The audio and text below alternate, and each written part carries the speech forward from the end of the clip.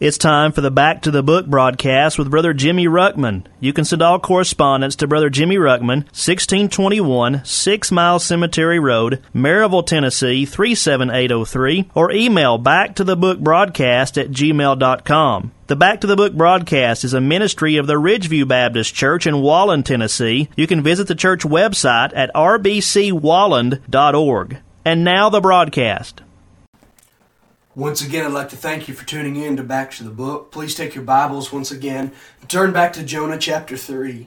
We're going to begin reading in verse 1. The Bible says this, "And the word of the Lord came unto Jonah the second time, saying, Arise, go unto Nineveh, that great city, and preach unto it the preaching that I bid thee.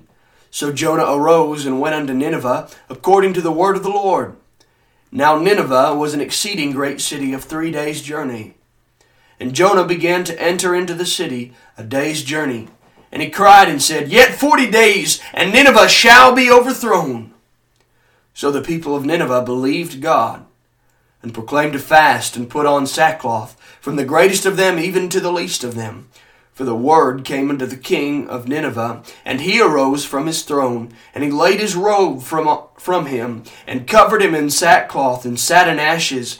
And he caused it to be proclaimed and published through Nineveh by the decree of the king and his nobles, saying, Let neither man nor beast, herd nor flock taste anything. Let them not feed nor drink water. But let man and beast be covered with sackcloth, and cry mightily unto God. Yea, let them turn every one from his evil way, and from the violence that is in their hands. Who can tell if God will turn and repent, and will turn away from his fierce anger, that we perish not?"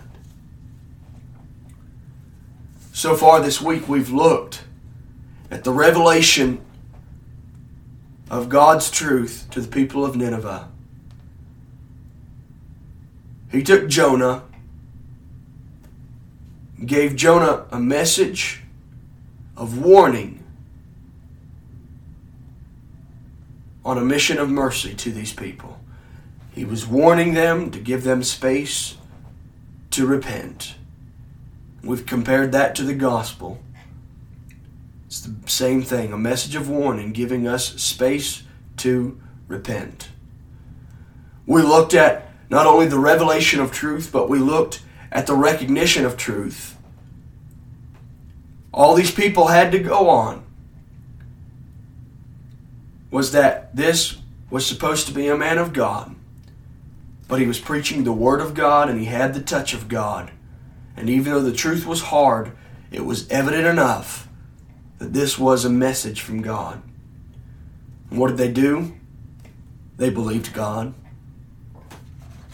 They didn't question it. They took God's Word seriously, and they acted on it. We've looked at the revelation of truth, the recognition of truth, and now we're looking at the realization of judgment, their conviction, we could say. When they believed God, that belief brought about conviction in their life. And I barely was able to touch on it, and I wish like crazy I knew how to better say this. Every time I've ever tried to touch on the holiness of God, I feel like I'm not even touching a needle in a haystack. I'm so insufficient, so unworthy to be able to even preach this. But God, He's a thrice holy God, perfect righteousness, absolute purity. The best way I know how to say it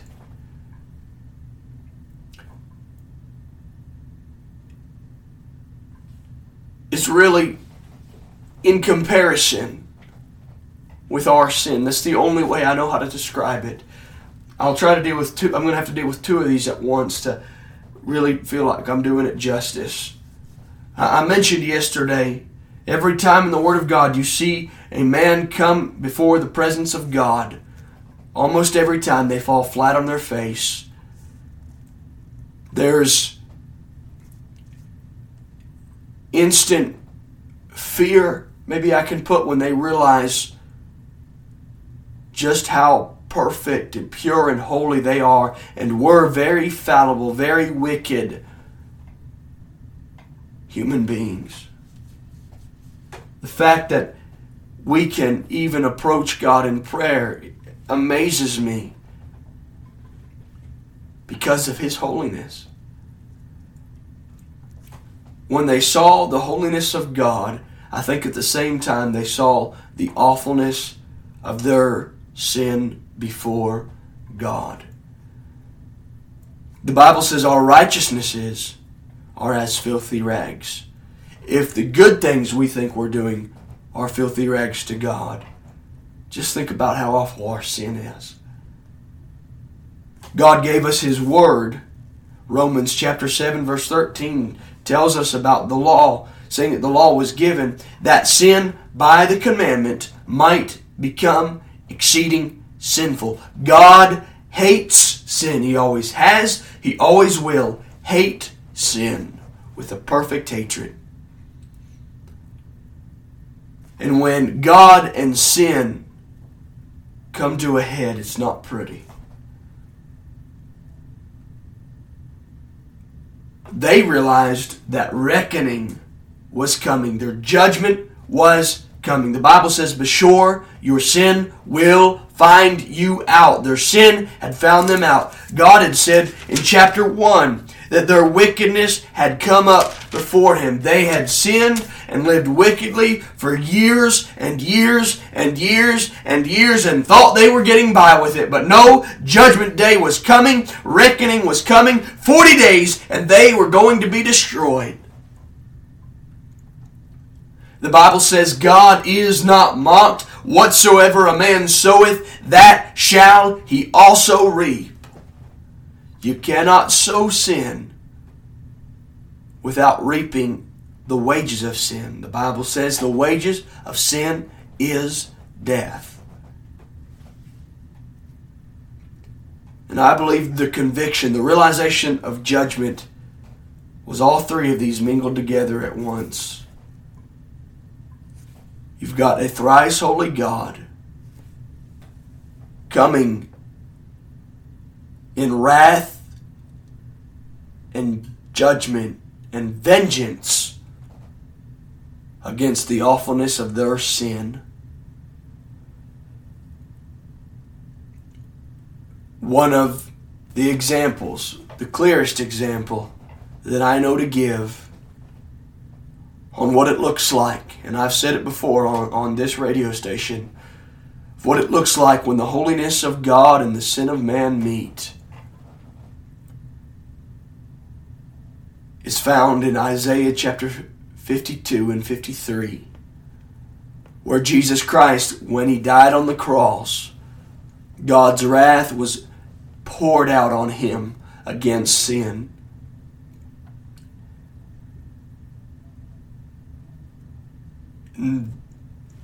The torture that Christ went through on account of our sin. When they got through with Him, when God's wrath was finished being poured out on our sin, on the body of Jesus Christ, He was no longer recognizable as Jesus Christ and no longer recognizable as a human being. That's hard for our small finite minds to wrap our head around. The gruesomeness, the wickedness, the awfulness of our sin before a thrice holy God. But that is the only way that I know how to describe it. Dear sinner, your sin is so wicked and filthy and vile in the sight of God. And God hates your sin so much that when our sin was put to Christ's account, Christ being the Son of God, who God loved as His Son, yet destroyed His body,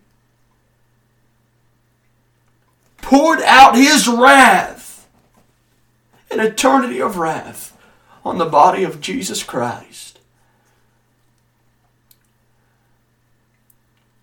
Take the most eloquent man in the world, and there's no way he'd be able to describe the horrors of what went on the cross that day.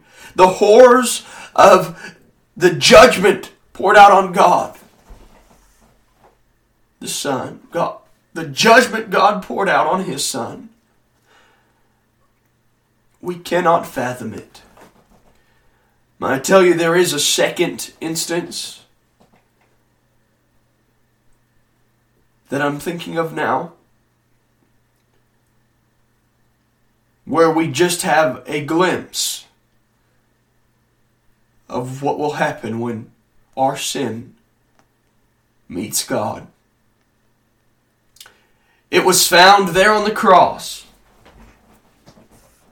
But if you don't accept Christ, and you have to stand before God in your sin, you'll face it in two places: hell and the lake of fire.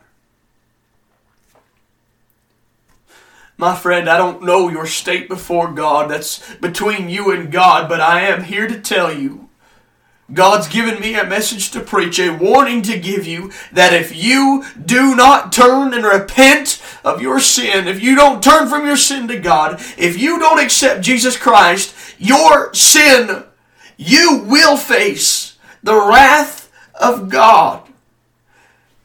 And God's wrath and judgment on your sin against Him will be poured out for eternity in hell and in the lake of fire. My friend, you do not want to stand before God in that day. You do not want to suffer the vengeance of eternal fire that He will pour out in His wrath and judgment on your sin. You will receive that bodily. You will be able to feel that. You will be separated from God for eternity. You will be tormented in the flame, just like the rich man out of hell cried, saying, Father Abraham, send Lazarus that he may dip his finger in water and that he may basically, I'm sorry I'm misquoting it, but that he may drip it on my tongue, that it may cool my tongue, for I am tormented in this flame.